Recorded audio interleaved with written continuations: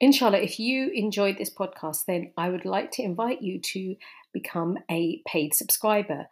When you become a subscriber, you can unlock exclusive podcast episodes just for you. And inshallah, your support will mean that I can continue this service, which I've been providing for free for many years. And inshallah, we really need more Islamic podcasts that discuss the challenges that Muslim women and girls face.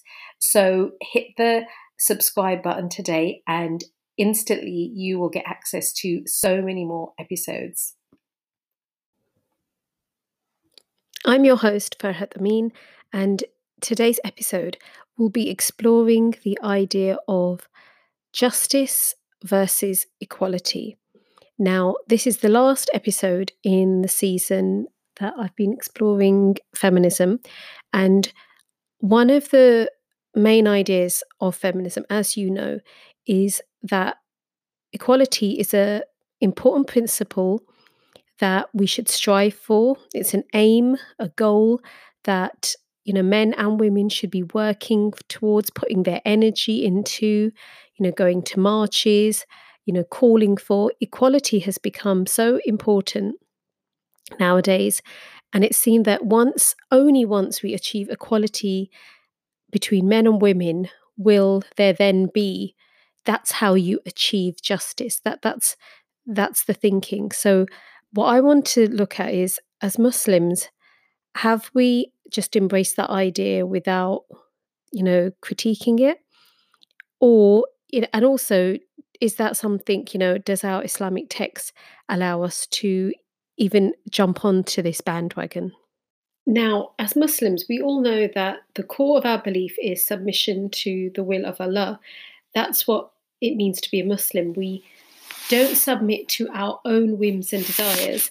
We tailor our desires and our wants to what our Creator wants. Now, if we look at the core aim of feminism, it's to gain equal rights with men, whether that be social, political, or economic. Now, equality is therefore not the starting point for a Muslim. Rather, the starting point is Allah's justice, which creates balance in society. This does not mean that Islam aims for inequality. Rather, it doesn't take equality into consideration when the laws and the rules are created for us to follow. So what do I mean by that? We're accused of, if we don't call for equality, then therefore that means you must want inequality. So you want some kind of privilege for either men or for women. And we could even say, that even apply to a particular race or a particular class? Now, if we look at the Islamic laws holistically, we'll see that equality, as a principle, is not our foundation. And straight away you may be thinking, no, but there are ayah of Quran that talk about equality, and I will address them. But I just wanted to lay this foundation that nowadays, and in particular, if we're looking at the context of feminism, equality is the foundation, it's the cornerstone, and that's what feminists are calling for, that they only once you achieve equality with men, and in particular now it's what modern men have. In episode 1, I've gone through the history of the 3, actually no, that's 4 now, the 4 waves of feminism that have taken place over time. And you'll see that each one wanted to achieve equality with men, the rights that the men had at that time. But if we just think about, in America, in Europe, the social views and values, for better or worse, are always in rapid evolution. We can see that just looking at the history of the different waves of feminism, it's evolved. What it means to have equality with a man has evolved, has it not? The first phrase feminists, they wanted the vote. They weren't interested in abortion rights. Well, if we say actually reproductive rights would be a better way to put that. So control over your body, whether you have a baby, whether you don't, whether you choose to, be in a relationship where you don't have to get married or you do. That's not what they were asking for, but that is what later, feminists wanted. So that's what I mean by rapid evolution. Now, often this leads to previously unanticipated political changes in society, and that poses a unique problem for Muslims because we subscribe to timeless principles. And quite frankly, it's unfair to ask Muslims to bend their, what they want without, that because that's what's being asked of us, that equality has become the rallying point. It's like a unquestionable value or principle in today's society. And that's what I mean when we're accused of, if we don't want equality, then that means we want inequality, and in particular, inequality for women. So then what we feel like straight away is that we then feel we have to say, no, I do want equality. And then therefore I'll agree with feminism and and therefore I'll take wholesale. I have to agree with everything. That's the corner that I felt was pushed into. And what I'm saying here is that that's not correct. Why should me or you feel that just because that's become the cause now and that's become politically correct, that it doesn't mean we have to jump on the bandwagon. We have to have a confidence to say, no, we will honestly and authentically look at, the boundaries of our religious texts in light of these developing, ideas, and we'll then judge those ideas with the yardstick of Quran and Sunnah. That's what we're going to do, because, as I said previously, our starting point is submission to Allah. So that's what. So let's have a look now. The foundation upon which the Islamic system of law is built is the concept of justice, and I would really recommend that you do your own reading and research. Don't just take my word for it. But this is something I kept hearing, that justice in Islam, adalat, the idea of everyone should be treated justly, not equally. I'm going to say that again. It's not equal treatment, just, so whether you're a man, a woman, a child, a non-Muslim, or, citizen of an Islamic, government, you will be treated justly according to the laws that Allah has given. So, so in Surah 57, Ayah 25, Allah says in the Quran, "We have already sent our messengers with clear evidence and sent down with them the scripture and the balance, that the people may maintain their affairs in justice." Equality is used in the Quran not as a starting point for law or an organizing principle, but in terms of accountability. In Surah 49, Ayah 13, Allah says, "We created you for male and female and made you into communities and tribes so that you may know one another. Verily, the most noble amongst you in the sight of Allah is the most pious." In another ayah, in Surah 3, Ayah 195, Allah says, "I will not lose sight of any who labors in my way, whether male or female. You are of one another." So just these two ayahs, and there are many others. For example, in Surah 18, Ayah 49, Allah says, "Your Lord does injustice to no one." So as men and women, we will be accountable as far as our actions. Allah will judge us equally on the Day of Judgment based on our deeds. So that's where we are equal. However, when we look at there are different rules applied to men and women, and different roles as well. And I think many of us know this, but I have really benefited from looking back at what's my responsibility and role? How should I view this? Because having been raised in the UK I went through the education system, having absorbed the media and movies and books and TV, it's inevitable that we will all absorb some ideas. If this is what is constant, if the principle that no, actually men and women should always be equal, if that is being given to us, it's natural that we're going to absorb that. So let's just have a look at how do we view rights in Islam. So as I've said previously, feminism tries to achieve two goals: to expand the rights of women, that's one, and to achieve equality with men in most, if not all, matters.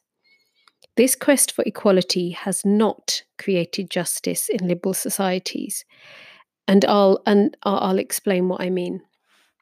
So, if Islam does not accept equality as the starting point, it also does not condemn those who seek to achieve rights for women, as some of the rights may also be Islamic rights. So, what can happen sometimes is that nowadays ultra conservative Muslims can condemn feminism without first separating these two aspirations of rights and equality. So I'm just going to explain that again. So there's the idea that women should have certain rights. That's true. And as Muslims, we say, yes, that's true. Women should have certain rights. And it will be our creator that defines what rights we should have. What rights we should have, what responsibilities, and even how we should try to obtain those rights. Yeah. So what actions we should take. That's what Islam says. Now, in the same way, then you've got feminists who they believe, yes, there are certain rights that women should have, but they're deciding that for themselves. As I've seen, it's just been the human mind that we're going to decide what they are. And what you see is that over time, this is constantly evolving. Their ideology evolves, but our principles and our guidelines are fixed. That is where the difference comes in. And what I would say, and I hope that I'll be honest, I might have been guilty of this, that I may have been, I hope, inshallah, I hope I haven't, but like I said, I think I have condemned feminists for or being a bit negative or derogatory. I inshallah, I'm going to try my best not to do that. But when the rights that they're wanting are what Allah says a woman should have, then yes, then they're correct. I wouldn't disagree with that. But as we can see now, the way that it has evolved, there are many things that are actually really detrimental to family, to children, to society in general. Quite promiscuous. Quite. I think you know what I'm talking about. That they are rights that I would say no. And as Muslim would say, no, we don't agree with that because that's not what Allah has said. So when Islam came, women, as you know, women had very few rights in pre-Islamic Arabia. The Quran came to deal with these injustices. For example, the poorer tribes of the Arabs in Mecca and Medina used to bury their daughters alive. Allah condemned the practice, saying in Surah Takwir, ayah 8-9, and when the girl was buried alive, is asked for what sin she was killed. And in Surah Nahl, ayah 58, and when one of them is given the good news of the birth of a female, his face becomes dark and he suppresses grief. Meaning that before even burying her, you've already buried her value. That is what allows you as a society to be okay with burying your daughters alive. So, infanticide did happen prior to Islam. Now, there were also some really awful marital schemes of Jahiliyyah.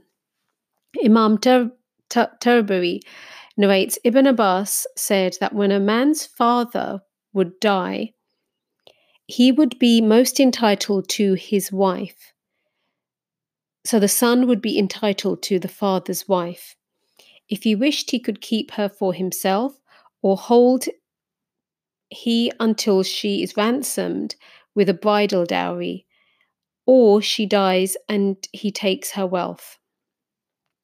So he could hold, as in hold her, as in keep her. Another example, men would send their wives to be intimate with other men to have children from a more noble tribe.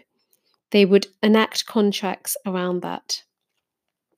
So again, the thought of this is quite disgusting. The waiting period for a widow. Before Islam, Zainab, may Allah be pleased with her, said that when a woman's husband died, she would be confined to a small room. She would wear her worst clothes, not touch perfume or anything similar until an entire year passed. To decide if the situation of women changed, we need to listen to narrations from women of that time and for men of that time. So if we look at, there's a very famous narration by Aisha. She said that the messenger, peace be upon him, said, yes, women are the twin halves of men. There's also a saying from Umar. He said, in the days of ignorance, Jahiliyyah, we used to have no regard for women whatsoever until Allah revealed about them what He revealed and allotted for them what He allotted. So He gave them certain rights and He gave them responsibilities. Umar first mentions the view of the intrinsic value of women. Then he mentions the legal aspects of their rights. We also have a narration from a Sahabiyat who said, Allah and His Messenger are more merciful to us than ourselves. Let's look at Surah Azab, ayah 35, where Allah says, indeed, the Muslim men and Muslim women, the believing men and believing women, the obedient men and obedient women, the truthful men and truthful women, the patient men and patient women, the humble men and humble women, the charitable men and charitable women, the fasting men and fasting women, the men who guard their private parts and the women who do so, and the men who remember Allah often and the women who do so. For them, Allah has prepared forgiveness and a great reward. So now what we can see is when we look at the Islamic rules holistically, the default is that men and women have the same rights and responsibilities in the law.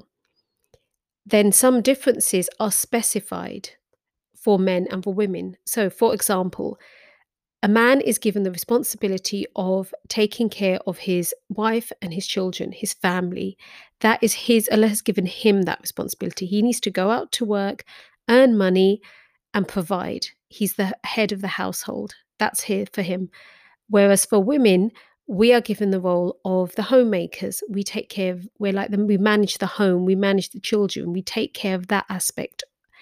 There's also the specification of regarding dress code. It's different for men and women in public. So women, we have to wear the khimar, which covers our hair, our neck, and an outer garment, a jilbab. So, and there we can see there are differences. So when some Muslims look at that ayah in Surah Azab that I mentioned, and then from that they say that Islam treats men and women equally. Therefore, Islam believes in equality, i.e. the principle. Now that extrapolation is incorrect, because I'll just give you a few examples. I think I've mentioned them previously, that if Islam believed in absolute equality, then why are men are the imams in the prayer in the masjids? Women pray behind men when we do pray in the masjid. The women are given mothers are given 3 times more respect as mothers compared to men. A man has to give a woman a meher, a marriage gift. A woman doesn't have to give a man that. I'll give an example of clothing, the difference of responsibilities of a husband and wife. So let's be clear, let's not, if you go on YouTube, you will find videos by Muslim women who will say Islam is a feminist religion. Islam believes in equality.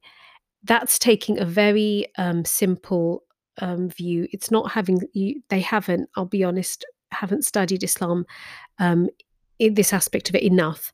And and I do know why that happens. It's like a knee-jerk reaction to when we are accused of being working for inequality and not striving for equality. That's when we react and say, no, no, no, we are feminist. We do believe in equality.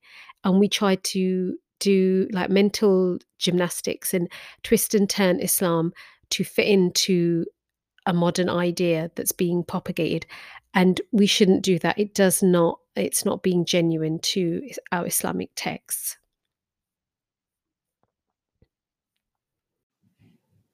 I'd like to go through a few of the rights that Allah has given women. In particular, these are rights I'm going to look at are the ones that the first wave of feminists, what they were calling for. So historically, as I mentioned, in pre-Islamic Arabia, and interestingly, in Victorian Britain, where feminism really kicked off, unjust lawmakers denied women certain rights. Now, in contrast, Allah gave women rights and responsibilities that created balance in society. So, for example, in the field of education, Islam encourages women to gain knowledge in all beneficial matters in which they are capable. This knowledge is Islamic and general knowledge. In Surah 20, Ayah 114, Allah says, "Say, my Lord, increase me in knowledge." We all know this dua, we teach it to our children, Rabbi zidni ilma. In a hadith, the Prophet, peace be upon him, said, "Seeking knowledge is an obligation upon every Muslim, men and women." Abu Musa reported, "We never had a problem occur to us as the companions of the Messenger, except that we would ask Aisha and find with her some knowledge concerning it."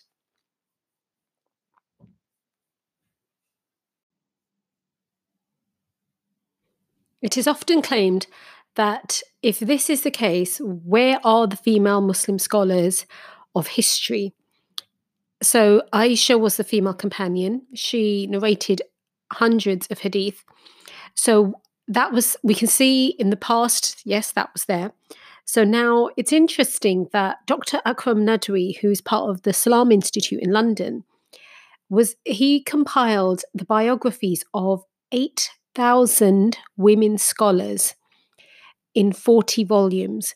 And when he was compiling these biographies, he said he only stopped at 8,000 because there had to be an endpoint. He could have compiled more than 8,000. So this compilation and the narrations by Aisha, they both of these facts actually debunk the myth that somehow our Islamic texts have a male slant to them.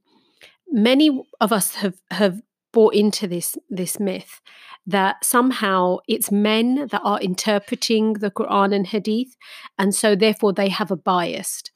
And what is then given as a solution to that is that we need women to interpret Hadith and Ayah and give a pro-women, be a more positive interpretation for women.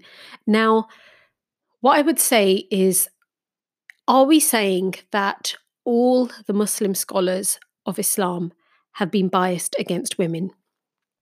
Now, if they were, then we would see that there would be injustices in the Islamic laws.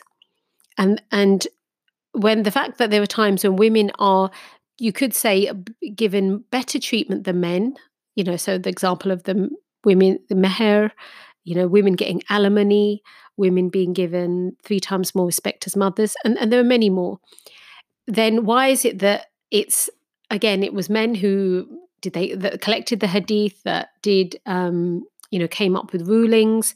If we think of the 4 imams of the madhabs, we have to think, are we saying that every single one of them was biased? Now that doesn't hold factually, it's not correct. And then the idea, so are we then going to say that women, if they interpreted the Quran and Hadith, they would not be biased? Is that what we're saying? Are we saying women are perfect? Because let's say there could be some bias in men, but I don't think that could just, So again, men are not perfect and women are not perfect.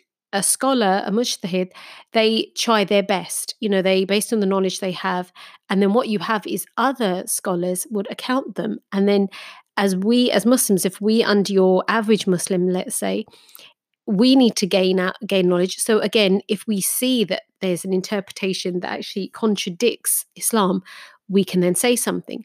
And there's the very famous example of that exact thing happening, where at one point when Umar was Khalif, he wanted to set a limit on the meher.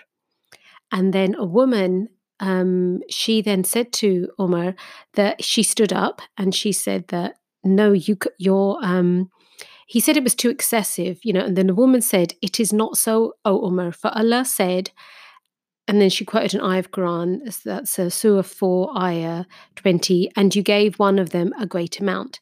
So she said to him, no, you're not allowed to set a limit on the meher because Allah hasn't set a limit.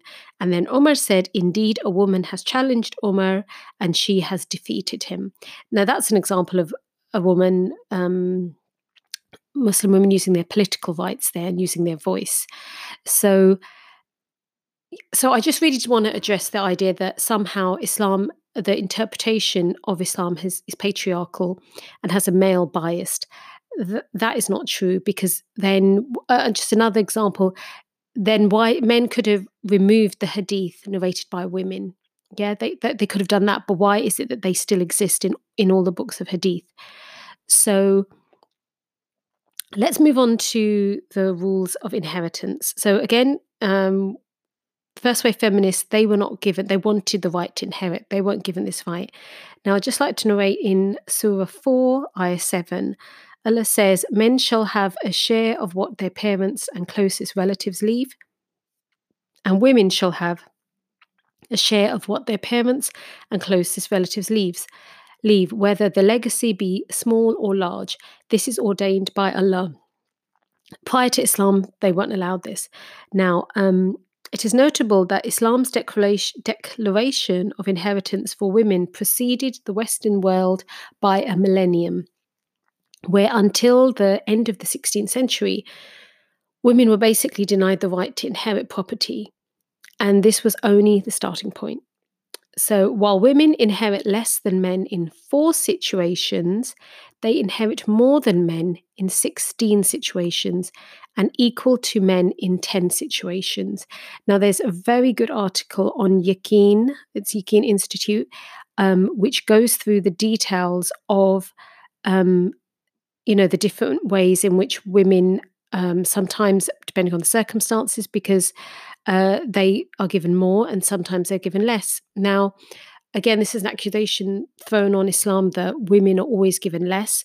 But again, they're looking at one situation.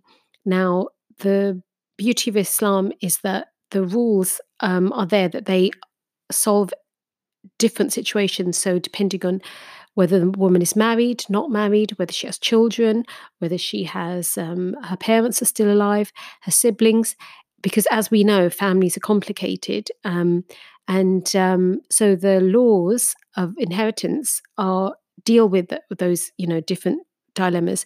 And it's interesting, the whole development of algebra, which the Muslims developed, was one reason why it was developed was to solve the issues relating to percentages linked to algebra, which I've found that really fascinating.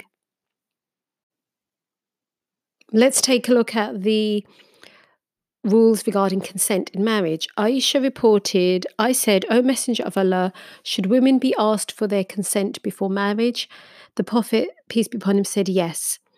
And the Prophet was ready, sallallahu alaihi wasallam, was ready to annul a marriage when he heard the woman had not consented.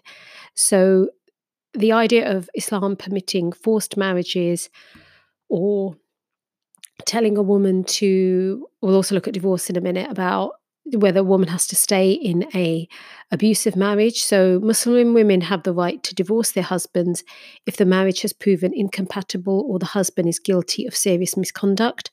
Islam provides women with this legal recourse to end a broken marriage or to escape an abusive partner. There are 2 avenues for a Muslim woman to divorce her husband. Number one, mutual agreement upon her request, which is called al-khula. And number two, divorce imposed by a judge, talaq al-qadi.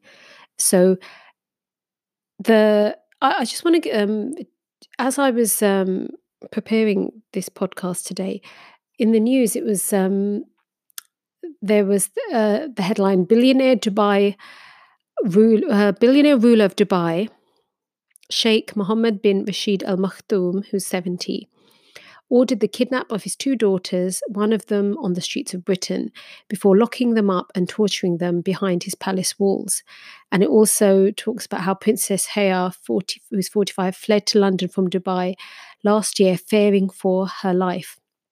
Now, here's the dilemma we face, that as I am relating to you the factual rules of Islam regarding the rights of wives, daughters, women, you then have examples like this happening, and they get a lot of media attention, as we know.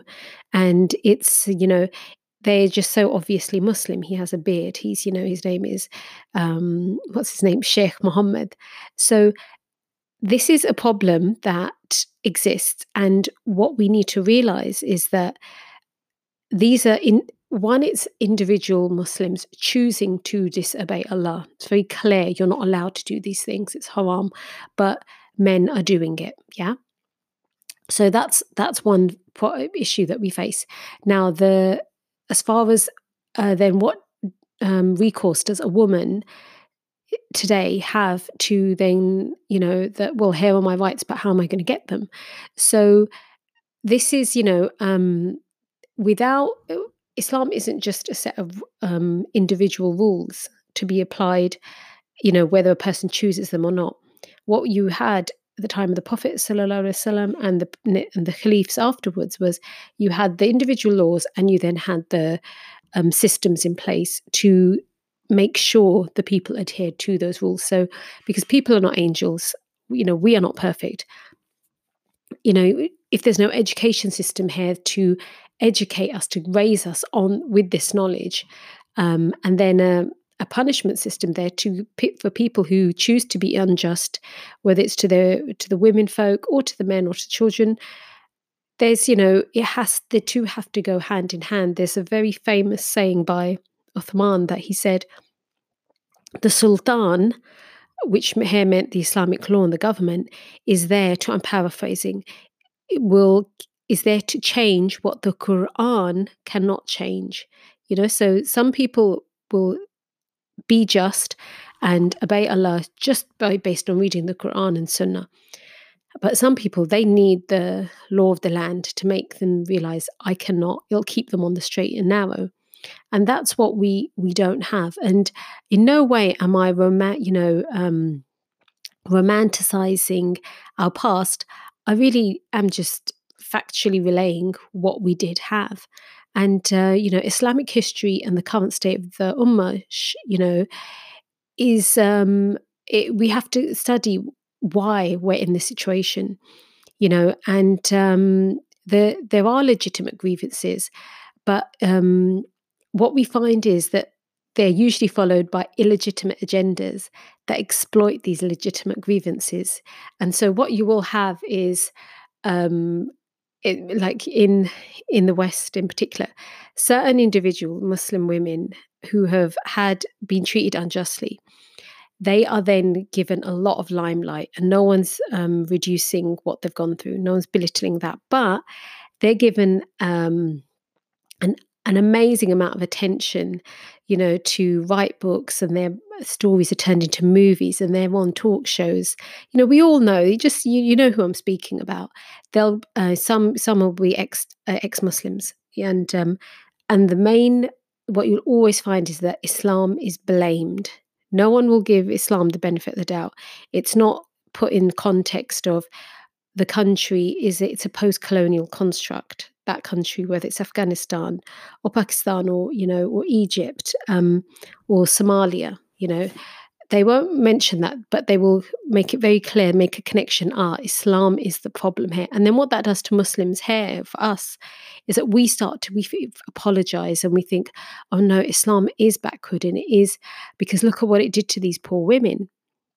And we have to be more intelligent when we look at these stories. Something that women are always asking for is that their voice to be heard. So is our voice given any value in Islam, in particular when it comes to a political voice? So Islam gave women the right to vote, and in Britain, this right was given to women in 1918, and in Switzerland, they only got it in the 1960s. So if we look at the case of Medina, Atiyah said, "We gave our bay'ah, our pledge of allegiance, to the Messenger of Allah.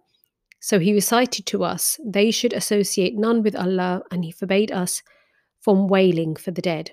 A woman among us withdrew her hand." That's in Bukhari. So what this was the second pledge of Aqaba. So when the Prophet, peace be upon him, he wanted the pledge of allegiance from a group of people, the Ansar of Medina. And then he would then come to then be the ruler, be the leader of the newly established Islamic government in Medina.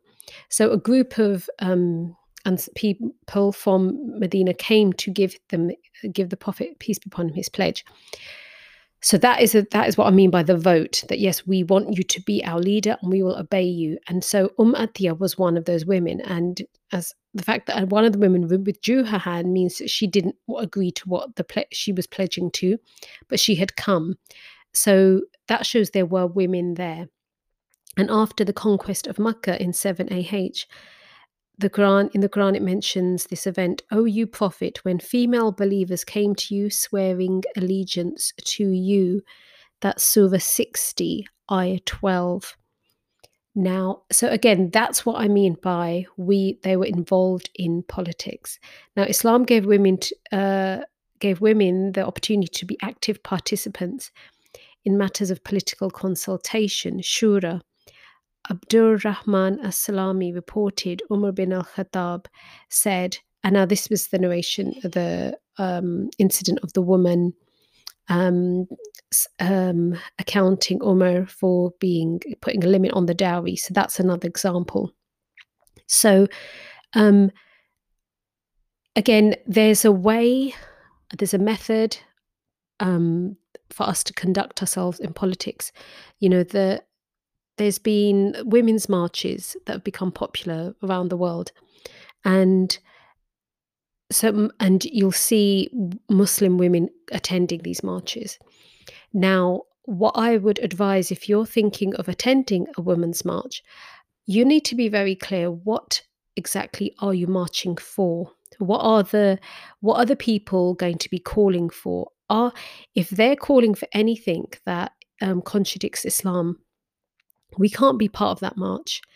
Whether it's reproductive rights, whether it's issues relating to gender identity. In Islam, gender is linked to biology. There's male and there's female. It's very clear. So we have to, there is this idea of the social justice. As I said at the beginning of that Islam believes in justice, but justice is defined by Allah, not by the mind. And so what we have now is that social justice movements are a catch-all for many different movements, some that do contradict Islam. And what we're being told is that, women's organizations, and, whether it's socialist movements as well, or civil rights movements, they have now adopted our causes. They're saying to Muslim women that we will fight for your rights.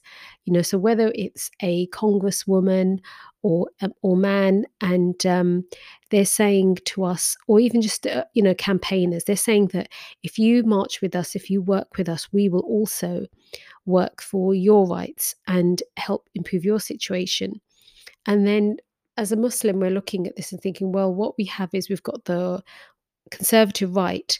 They're attacking us and they're criticized, they're quite openly Islamophobic. Whereas what you have is the left. They are supporting us, but both of them, the Conservatives and the left, both of them are liberal. Both of them, as their roots, both come from, it's the mind, it's people deciding. So at the moment, the left, the liberal left, they want us to get involved with them because they want us to either vote for them or campaign with them. They see that there's a benefit in including us in their in their social justice movements. Okay, and no one's saying that they're not genuine. There are many genuine people who do care about the fact that we the Islamophobia, the prejudice that we face, the racism, the sexism, but we, again, I think it goes back to studying what exactly, if we are going to ally with them, if we are going to collaborate with them, are we compromising our Islam or are we sticking to our principles? And we don't just go to different organizations for our benefit, that short-term benefit. They're coming to us for their benefit. So if they feel that if the Muslims can be mobilized for their movement, it gives them more, a louder voice. It looks like they have people with them. And most of the time you'll see it's about getting votes as well. They want something from us, but in them wanting something from us, are we giving up our Islam for them to work, to get, again, some immediate benefit? And that's not right. Did the Prophet Sallallahu Alaihi Wasallam, we have to go back to the Sunnah, did he align himself with non-Muslim causes that contradicted Islam? That's the really important part here. Now, if we look at in our history, Islam permitted women to become judges. Famously, Umar made the Qadi Hisba, the judge of the marketplace, a woman. Islam permitted all, us to women to take part, whether it's as judges, scholars. We were given this right to do this. But these jobs cannot be at the expense of creating and taking care of our family life and nurturing, because that is our primary role as mothers. So that's what we need to make sure we're not compromising one to achieve something else. Inshallah, my aim in this podcast was to show that, number one, justice is what Muslims strive for, and that's what we should strive for. Justice based on Quran and Sunnah and the Quranic rights that Allah has given women and men, and that equality. We don't need to strive for equality, because as I outlined in the rights that Allah has given us, Islam entered into the pre-Arabia Islamic society of Arabia, where women were buried physically and seen as a curse and a burden. But then in the same generation, Islam produced female scholars that could speak with authority to the entire generation of the Prophet Sallallahu Alaihi Wasallam, Aisha. So if we see that how it just turned 180 degrees, everything flipped once Islam came to that society, and it altered the way men thought about women. It altered the way women were treated. It gave women, rights. I'm not going to even call them human rights, because, again, that word has been co-opted and means certain things. I'm not going to use the word empowerment, because that has certain connotations in, the liberal paradigm now, the liberal worldview. Basically, Allah created us, and Allah knew exactly what we needed and what responsibilities we could handle, what roles we could do well that suited the way He had created us. Now, what I'll be doing, I'm going to do a second part to this, because I haven't been able to. I want to also speak about family life and how, because that is something that equality is thrust into that argument, that somehow the relationships and the roles should be equal, and that will create balance in society. But so inshallah, in the next podcast, that's what I'll be discussing, the issues relating to husband and wives and the very clear view that Allah has given to us about how we should view that. So, inshallah, if you have any questions, please email me at. I've actually changed my email address because the other email address. I'll just share this with you that I used to do it with GoDaddy, and if you're thinking of using GoDaddy, don't use it because they've suddenly added so many charges to using an email address. It's actually really quite. I think it's extortionate what they're doing. So that was my new email address is Farhat Amin uk@gmail.com. That's how you can get in touch with me. If you'd like to listen to previous podcasts, they are on my website, www.farhatamin.com. Also, the book club, the Thinking Muslim Book Club, mashallah, we've got nearly 40 members that have joined. You can join that on goodreads.com. Just become a member of Goodreads and then search for the Thinking Muslim Book Club. All the books that I'm using in the research I do for the podcast, I will be putting them up there. Inshallah, let's end with dua. Subhanaka Allahumma wa bihamdika ashhadu an la ilaha anta astaghfiruka wa atubu alayk. والعصر إن الإنسان لفي خسر إلا الذين آمنوا وعملوا الصالحات وتواصوا بالحق وتواصوا بالصبر. Inshallah, if you enjoyed this podcast, then I would like to invite you to become a paid subscriber. When you become a subscriber, you can unlock exclusive podcast episodes just for you. And inshallah, your support will mean that I can continue this service, which I've been providing for free for many years. And inshallah, we really need more Islamic podcasts that discuss the challenges that Muslim women and girls face.